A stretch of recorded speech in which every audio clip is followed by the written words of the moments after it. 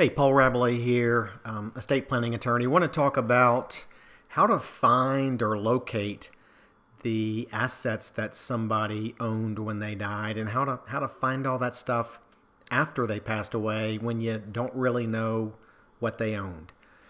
So it comes up, every now and then. So let's say dad dies, and maybe a child who's one of the heirs is saying something like, "Well, I thought dad had some additional CDs at a bank, or I thought he had an extra savings account at a bank somewhere, or I thought dad owned some stock in some various companies, or I thought dad owned an annuity, or I thought he had a life insurance policy."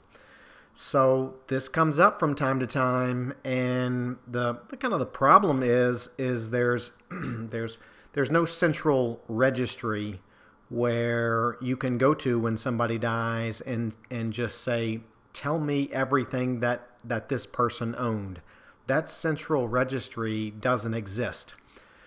So there's really a informal way and a formal way to discover the assets that somebody owned, after they died. So the informal way is, go check out their tax returns that they had filed for the previous few years. Every year they're going to get a statement from, or a tax reporting statement from the financial institutions where they held accounts. So that ought to give you a pretty good idea of what they owned.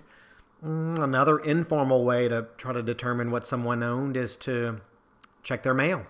So, and usually in January of every year, they're getting again a tax reporting statement, and maybe they're getting other monthly or quarterly statements from various financial institutions throughout the year. So you can check their mail. So that's the informal way to discover what somebody owned. And then there's the formal way if you're still having problems.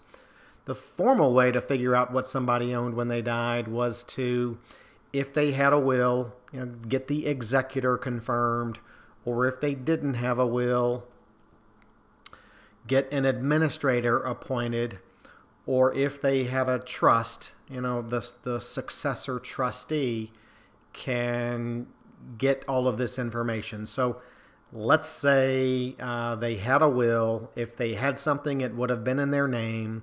The executor gets confirmed. The court issues documents often called letters of independent executorship. Get certified copies of those, and then just go everywhere or contact everyone where you think the person might have owned something. So with that court order, the banks, the financial institutions, the transfer agents for stock, the insurance companies, that's a court order that orders them to give you the information on what that person owns. So armed with, as the executor, with the letters of independent executorship, you can really go anywhere and find out, did he have an account at this bank? Did he have an account at this brokerage firm? Did he have a safe deposit box at this bank?